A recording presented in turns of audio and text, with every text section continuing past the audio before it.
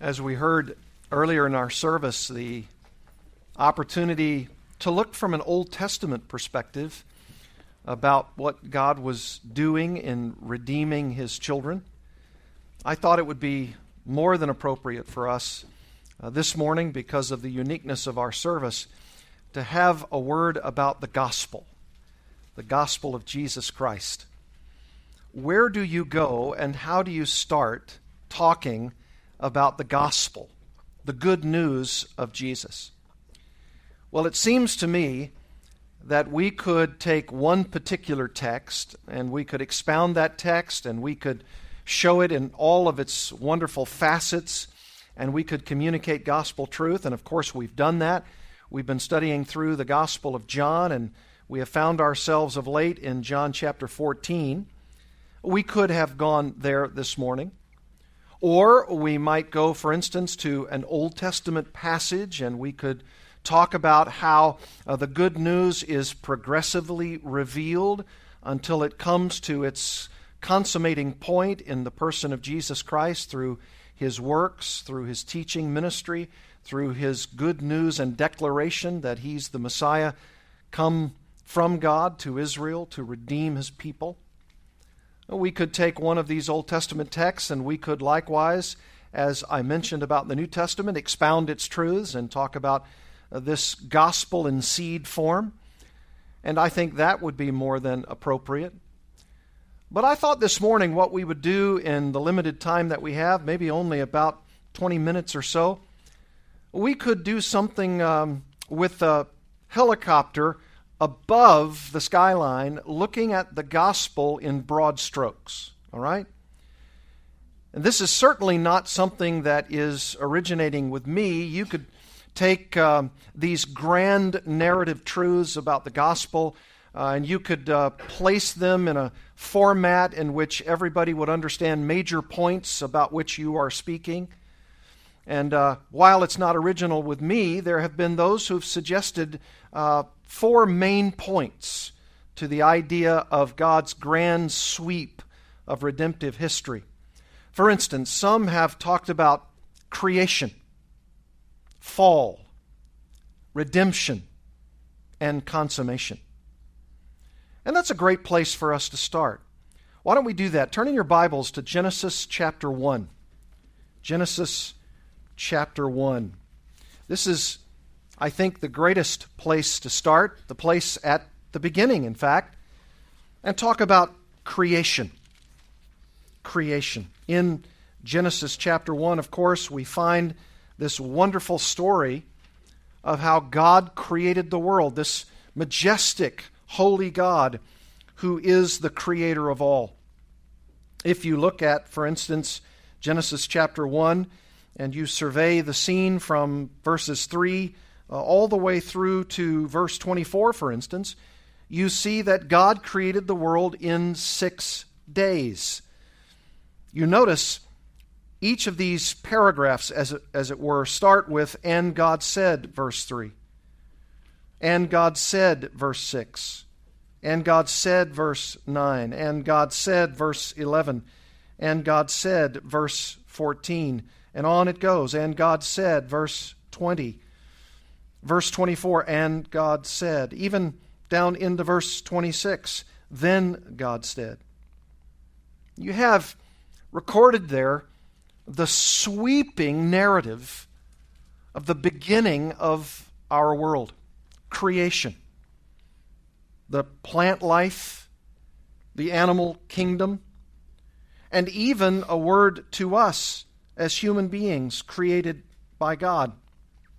Notice in verse 22 it says, "And God blessed them, saying, Be fruitful and multiply and fill the waters in the seas, and let birds multiply on the earth."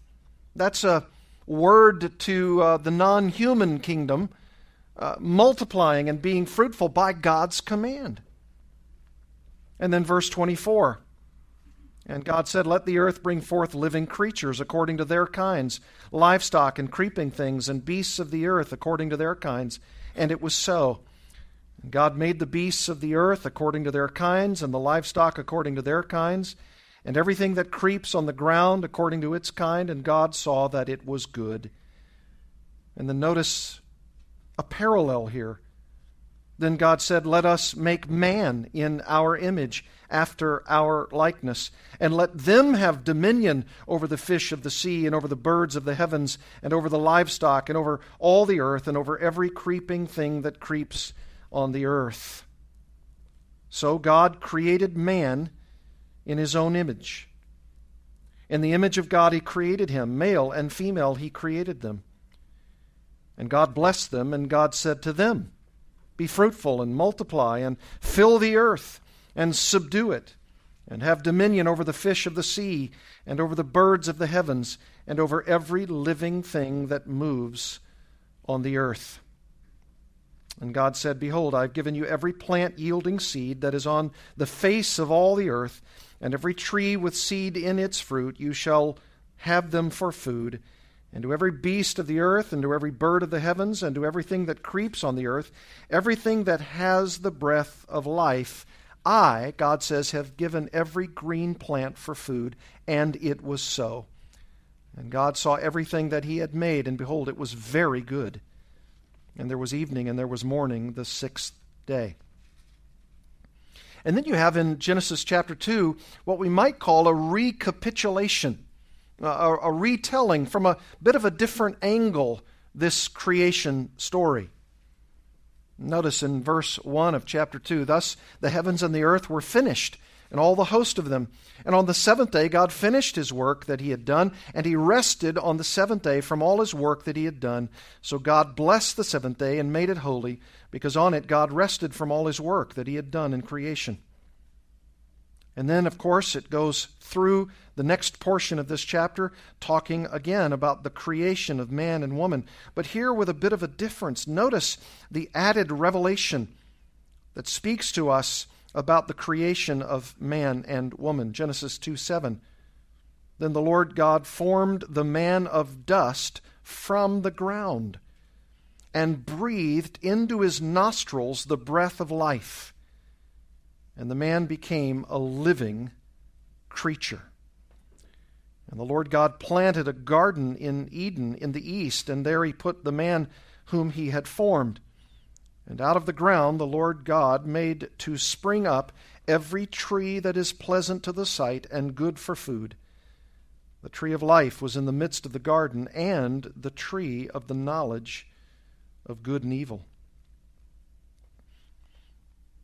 In miniature form and in the time we have, this is a statement, a declaration from the first two chapters of our Bibles that says that God is the creator God, the supreme being, and a God of love, to be able to create not only the plant kingdom and the animal world, but also ourselves as men and women. And we derive our very existence by the life of God breathed into our first parents. And God blessed that creative act, and he breathed into the nostrils by the very Spirit of God the breath that you and I ourselves contain. And that's mercy, and that's love, and that's grace. And that's the creative power and the creative activity of our God. This is the first part of what we'd say is the grand narrative that sweeps through our Bibles and tells us about the history of the world, creation. But of course, there's another aspect to man's life and his actions in this world, a world that God has made, a perfect world, a world in which God gave man every provision for success, every opportunity for advancement, the very dominion that he commands men and women to have on this earth, to subdue it, to be the regent and vice-regent of this world that God has created, to command them to be those who would rule even over the plant and animal kingdom. All of these things that God has given us, all that he's commanded, it was perfect, it was good. The Bible says so. And yet we have in the second of those 4 points of the grand narrative something called what? The fall. The fall of man. Folks, this is not a fable. And your experience and mine as fallen creatures in God's created world is testament to the idea that this is not fable. Notice what it says in this book of Genesis, this creation narrative of our world. I stopped off at Genesis 2:10. A river flowed out of Eden to water the Garden of Eden, and there it divided and became 4 rivers. The name of the first is the Pishon. It is the one that flowed around the whole land of Havilah, where there is gold. And the gold of that land is good. Bdellium and onyx stone are there. The name of the second river is the Gihon. It is the one that flowed around the whole land of Cush. And the name of the third river is the Tigris, which flows east of Assyria. And the fourth river is the Euphrates. And the Lord God took the man and put him in the Garden of Eden to work it and keep it. And the Lord commanded the man, saying, You may surely eat of every tree of the garden, but of the tree of the knowledge of good and evil you shall not eat, for in the day that you eat of it you shall surely die. And then the Lord God said, It is not good that the man should be alone. I will make him a helper fit for him. So out of the ground the Lord God formed every beast of the field and every bird of the heavens, and brought them to the man to see what he would call them. And whatever the man called every living creature, that was its name. The man gave names to all livestock and to the birds of the heavens and to every beast of the field. But for Adam there was not found a helper fit for him. So the Lord God caused a deep sleep to fall upon the man, and while he slept took one of his ribs and closed up its place with flesh. And the rib that the Lord God had taken from the man he made into a woman and brought her to the man. Then the man said, This at last is bone of my bones and flesh of my flesh. She shall be called woman, because she was taken out of man. Therefore a man shall leave his father and mother and hold fast to his wife, and they shall become one flesh. And the man and his wife were both naked and were not ashamed. Now the serpent was more crafty than any other beast of the field that the Lord God had made. He said to the woman, Did God actually say, You shall not eat of any tree in the garden? And the woman said to the serpent, We may eat of the fruit of the trees in the garden, but God said, You shall not eat of the fruit of the tree that is in the midst of the garden, neither shall you touch it, lest you die. But the serpent said to the woman, You will not surely die. For God knows that when you eat of it, your eyes will be opened, and you will be like God, knowing good and evil. So the woman saw that the tree was good for food, and that it was a delight to the eyes, and that the tree was to be desired to make one wise. She took of its fruit and ate. And she also gave some to her husband who was with her, and he ate. Then the eyes of both were opened, and they knew that they were naked. And they sewed fig leaves together and made themselves loincloths. And they heard the sound of the Lord God walking in the garden in the cool of the day. And the man and his wife hid themselves from the presence of the Lord God among the trees of the garden. But the Lord God called to the man and said to him, Where are you? And he said, I heard the sound of you in the garden, and I was afraid, because I was naked, and I hid myself. He said, Who told you that you were naked? Have you eaten of the tree of which I commanded you not to eat? The man said, The woman you gave to be with me, she gave me fruit of the tree, and I ate. Then the Lord God said to the woman, What is this that you have done? The woman said, The serpent deceived me, and I ate. And notice now the consequences for the original sin in the garden. The Lord God said to the serpent, Because you have done this, cursed are you above all livestock and above all beasts of the field. On your belly you shall go, and dust you shall eat all the days of your life. I will put enmity between you and the woman, and between your offspring and her offspring. He shall bruise your head, and you shall bruise his heel. To the woman he said, I will surely multiply your pain in childbearing. In pain you shall bring forth children. Your desire shall be for your husband, and he shall rule over you. And to Adam he said, because you have listened to the voice of your wife, and have eaten of the tree of which I commanded you, you shall not eat of it. Cursed is the ground because of you. In pain you shall eat of it all the days of your life. Thorns and thistles it shall bring forth for you, and you shall eat the plants of the field. By the sweat of your face you shall eat bread, till you return to the ground, for out of it you were taken, for you are dust, and to dust you shall return. The creation was clear. The creation of a beautiful garden was also very clear. And it was clear that God was blessing them abundantly. And it was clear that God gave them specific directions. Cultivate, subdue, have dominion, name the animals. He even gave man, who was, in a sense, incomplete by himself, a helper suitable for him, woman, right out of his own side, one of his ribs. And that's why in the Hebrew text of the Bible here, when it calls man by his Hebrew name, he is Ish, and the woman is Isha, for she was taken from the man. It was beautiful, glorious. They had everything they needed.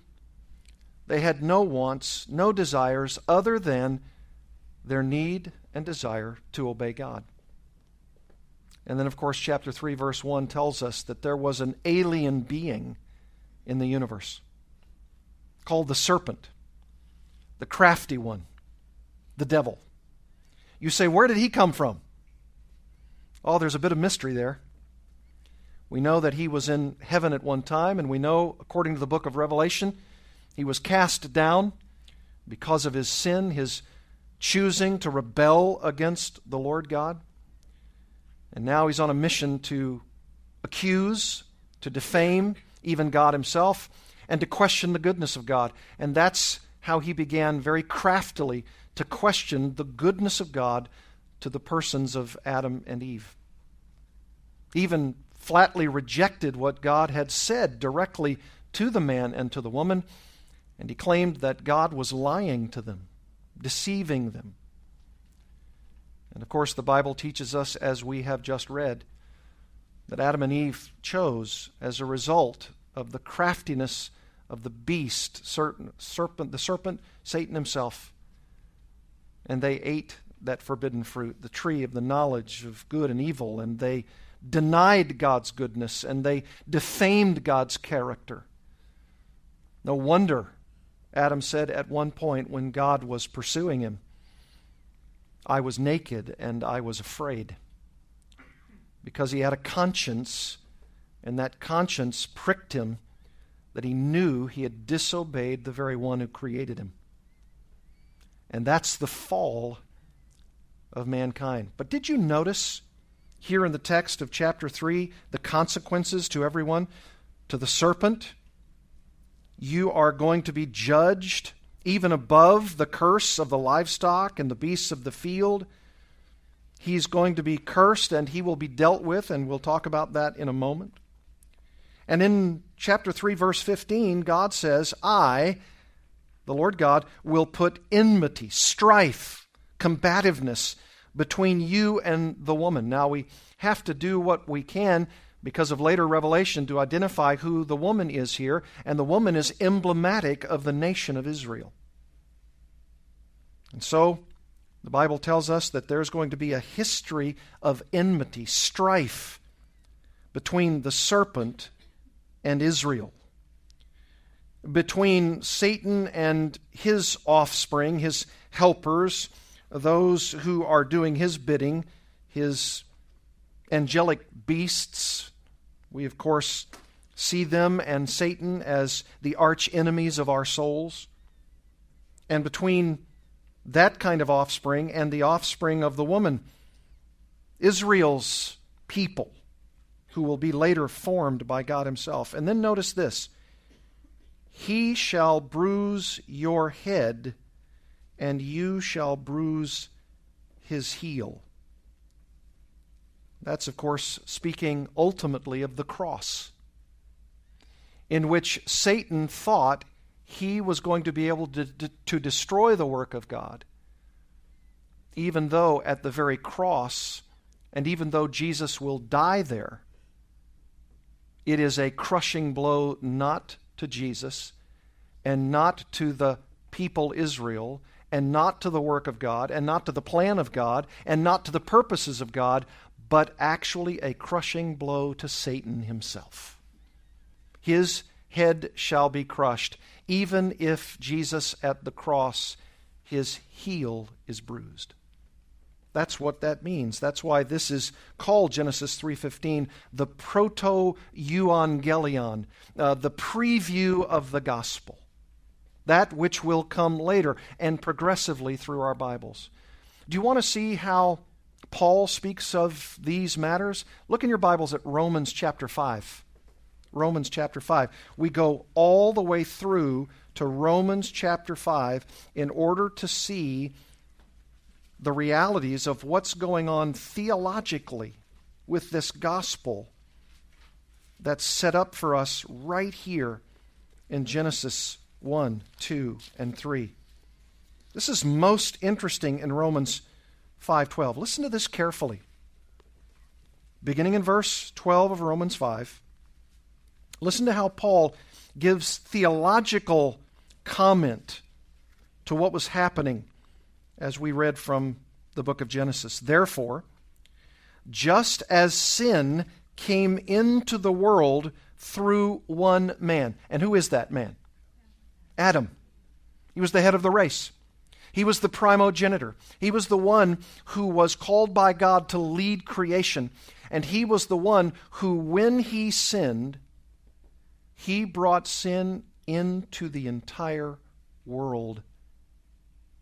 And it says here, just as sin came into the world through one man, Adam, and death through sin. Do you remember in Genesis when he says, does God, if you eat of this particular tree, you will what?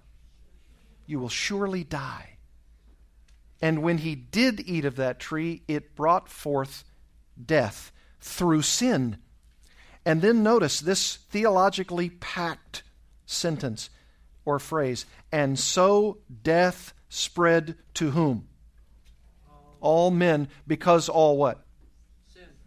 Now this is where some people are going to have some problems, because they're going to say, and so many of them do, wait a second, you mean to tell me that what a man did, the very first man, has consequences for me? No way. No way. You tell me that somehow I'm tied in with Adam? And the answer is that the Bible says that we were in the very loins of Adam. He was our first father. He was the father of the race, as it were. They were the first parents, Adam and Eve, of this world. And everyone derives their generation from Adam and Eve. And when he sinned, the Bible says here, he plunged the whole human race into sin. But notice verse 15 of Romans 5. Paul says, even though that's the bad news of curse, the bad news of sin, death spreading to all men because all sinned, here's the opposite. But the free gift. Now that's a lot different than death and sin and the spreading of such to all. This is positive language. Free gift. The free gift is not like the trespass, Adam's sin. For if many died, that's a way of saying all died, all sin, we all deserve death, we will all actually die, even physically so. For if many die through one man's trespass, Adam's sin, much more have the grace of God and the free gift by the grace of that one man, Jesus Christ, abounded for many. So here's what you have. Creation, the fall of man, and the redemption of Jesus Christ. And here's what is said. We have a free gift. Even though we are dying every day, even though sin is in us, sin is a part of us, you don't even have to argue the point. Every baby that comes out of every womb is a sinner and is destined to die. The book of Hebrews says it is appointed for man to die once, and then what? The judgment. I know this is not a popular word. This is not a popular idea.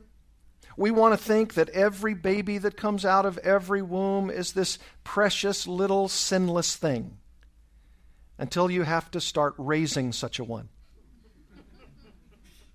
And the selfishness and the impudence and the insolent pride begins to grow and flourish in every single life, yours and mine. And it's because sin brings forth an attitude of pride and arrogance that is a part of us all. No wonder Jesus had to come to redeem us from our sin. Verse 16, and the free gift of Christ is not like the result of that one man's sin. Notice how he's going back and forth, talking about Adam and Christ. It's as though he's talking about two heads of the race. Here's one head of the race, Adam, and what he's done is he's plunged us into a world of sin. We are sinners because we have been involved in the very loins of the one who led us there, and we also sin ourselves. So it's because of original sin, and it's because we are sinners constituted that way ourselves, and then we also sin every day. And yet the free gift is not like the result of that one man's sin, for the judgment following one trespass, that's original sin of Adam, brought condemnation, but the free gift following many trespasses brought justification, God declaring us righteous in Christ. If, because of one man's trespass, Adam, death reigned through that one man, much more will those who receive the abundance of grace and the free gift of righteousness reign in life through the one man, Jesus Christ. Therefore, as one trespass, that's Adam's, led to condemnation for all men, so one act of righteousness, that was Christ and his cross, leads to justification and life for all men. For as by one man's disobedience, that's Adam, the many were made sinners, that's us, so by the one man's obedience, that's Christ, the many believers will be made righteous. You see how he's going back and forth, and he's talking about these two heads of the race. Here's Adam, it's a world of sin, it's a world of degradation, it's a world of loss, it's a world without hope, and here's Christ. He's the head of a new race. And it's a race of all those who believe. It's a race of all of those who repent and turn from their sins. Those who recognize their sinfulness. Those who say, I'm not only just a sinner in Adam that makes me sin, I sin of my own accord through my own deeds and my own actions. And because of that, I'm in need of the one man, Jesus Christ, the righteous. I need to have somehow his life come to my place, in my stead, for me. And that's where the cross comes in. That's why Jesus died. He died so that you and I could not die the death that we deserved. But the death that he died for us, so that anyone who would ever believe would be able to say, it is because of Jesus Christ and what he did on the cross of Calvary, so that I might be delivered from the original sin of Adam that plagues me, to the fact that I sin myself in my own attitudes, words, and actions.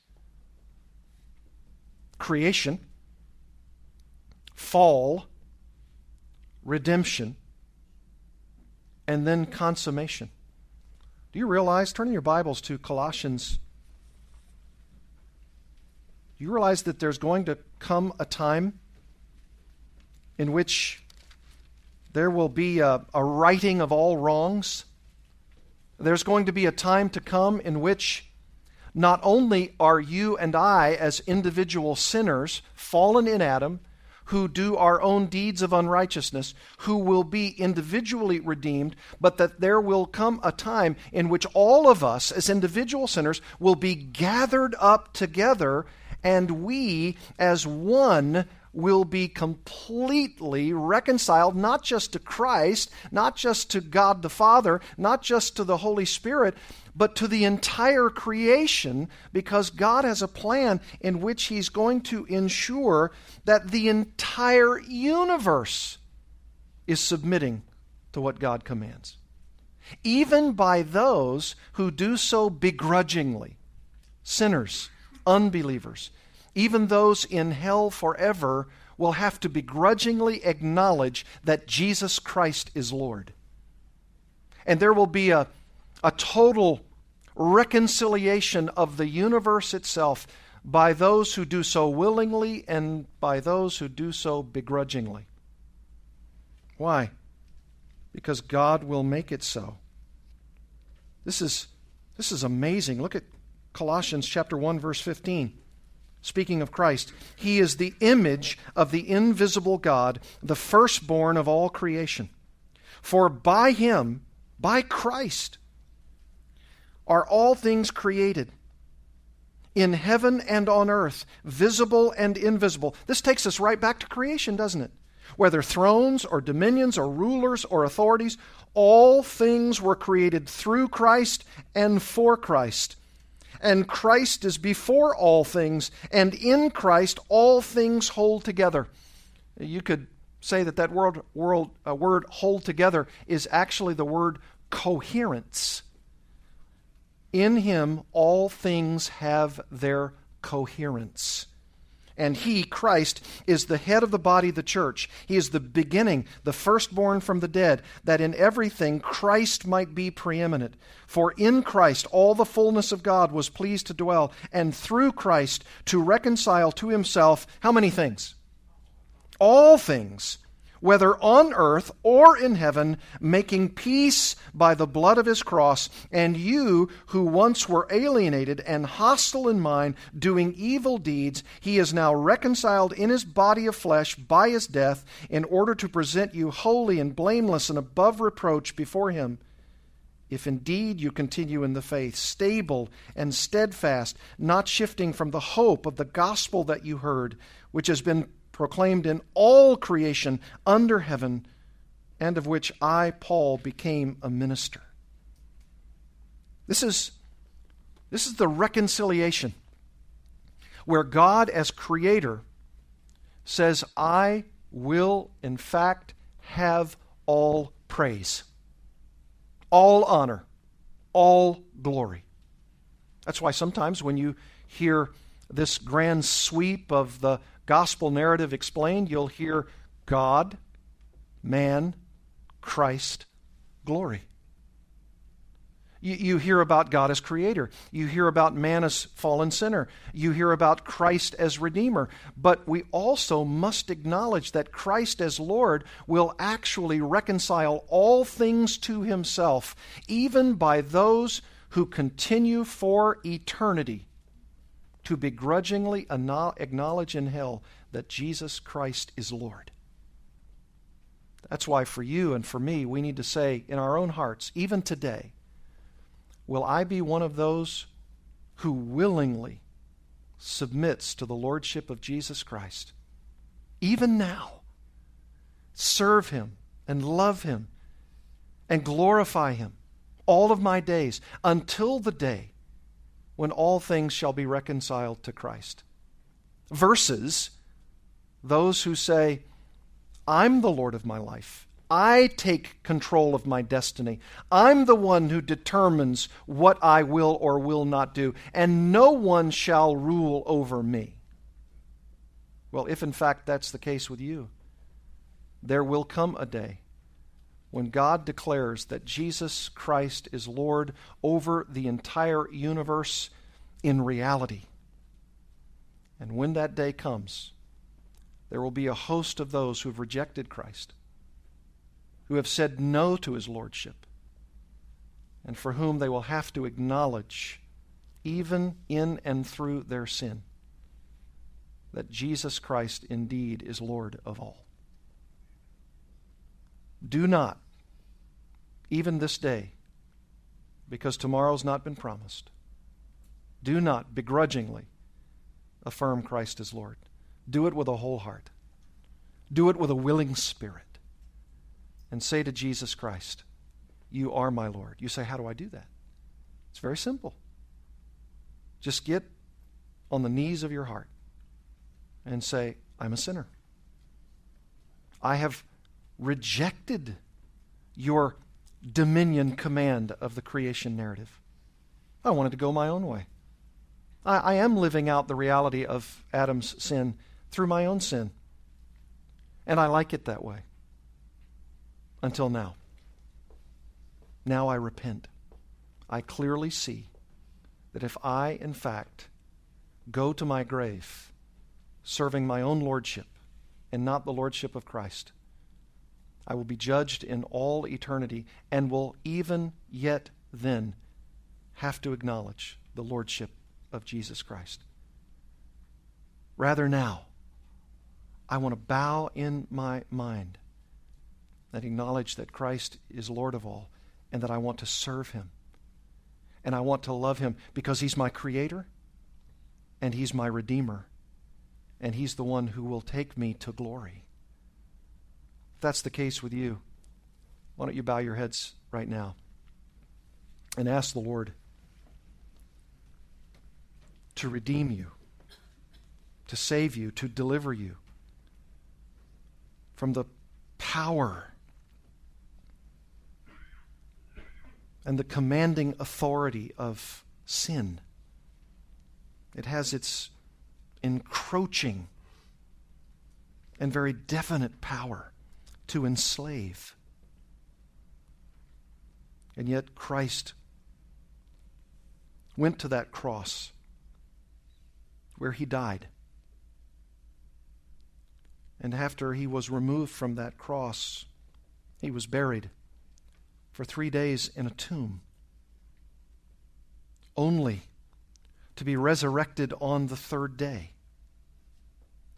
to prove that he is both Lord and Christ. And there will be one day every knee bowing to the lordship of Jesus Christ. And everyone will confess that Jesus Christ is Lord. If you've been the Lord of your life, if you've been the one who've been calling the shots about what you do or don't do, how you live and how you don't live, you need Christ. You need this death and burial and resurrection of Jesus Christ and the good news of this gospel word to be effective for you. You need Christ to die in your place, to be in your stead, so that when God the Father brings everyone before him at the judgment, you can say, Christ is my only advocate before you, Father. He is my satisfaction, the one who died in my place. If that's the case in your heart, even now, ask him to be your Lord and your Savior. Turn from that sinful life, that desire to control and be your own Lord, and ask him to allow you to place your confidence and your trust alone in Christ and what he did for you and for me. And if that's the true nature of your heart, you can be gloriously assured that Jesus Christ will come with the Father, with the Spirit, to make their home with you and in you. And you can be bound for heaven and not consigned to hell. Oh, Father, we pray that you would indeed bring spiritual life out of the dead ones, and that you will give gospel mercy to those who need it, even this morning's hour. For we pray through Jesus Christ, to the glory of God our Father, in the power of the Holy Spirit. Amen.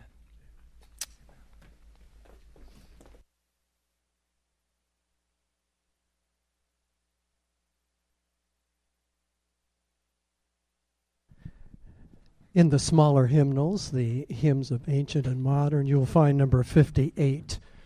58. I will glory in my Redeemer.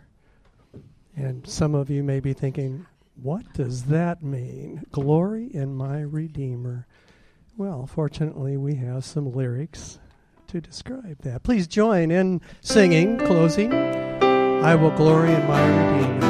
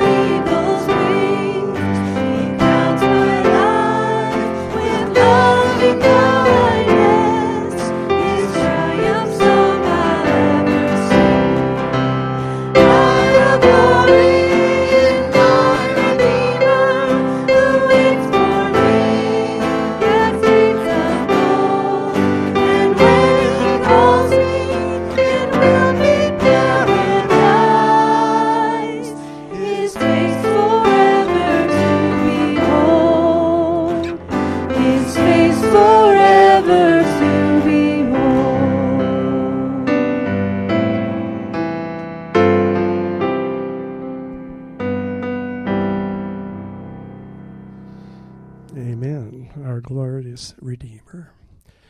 I think, Jim?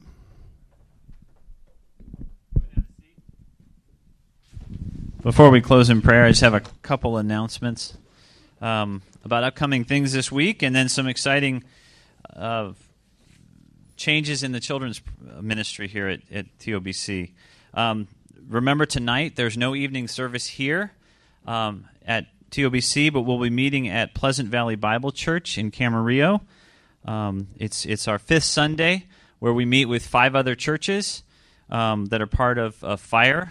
Errol Hale will be preaching tonight. So it's 6 p.m. at Pleasant Valley Bible Church in Camarillo. I believe the address is on the back of your weekly. So, and then this Friday is our First Friday Family Forum at the Peyton home. Their address is on there as well. And that's just an opportunity to interact with Lance and Beth and to ask questions and to get to know the other families. And so please join us for that. It'll be a fun time and a good time to interact with one another.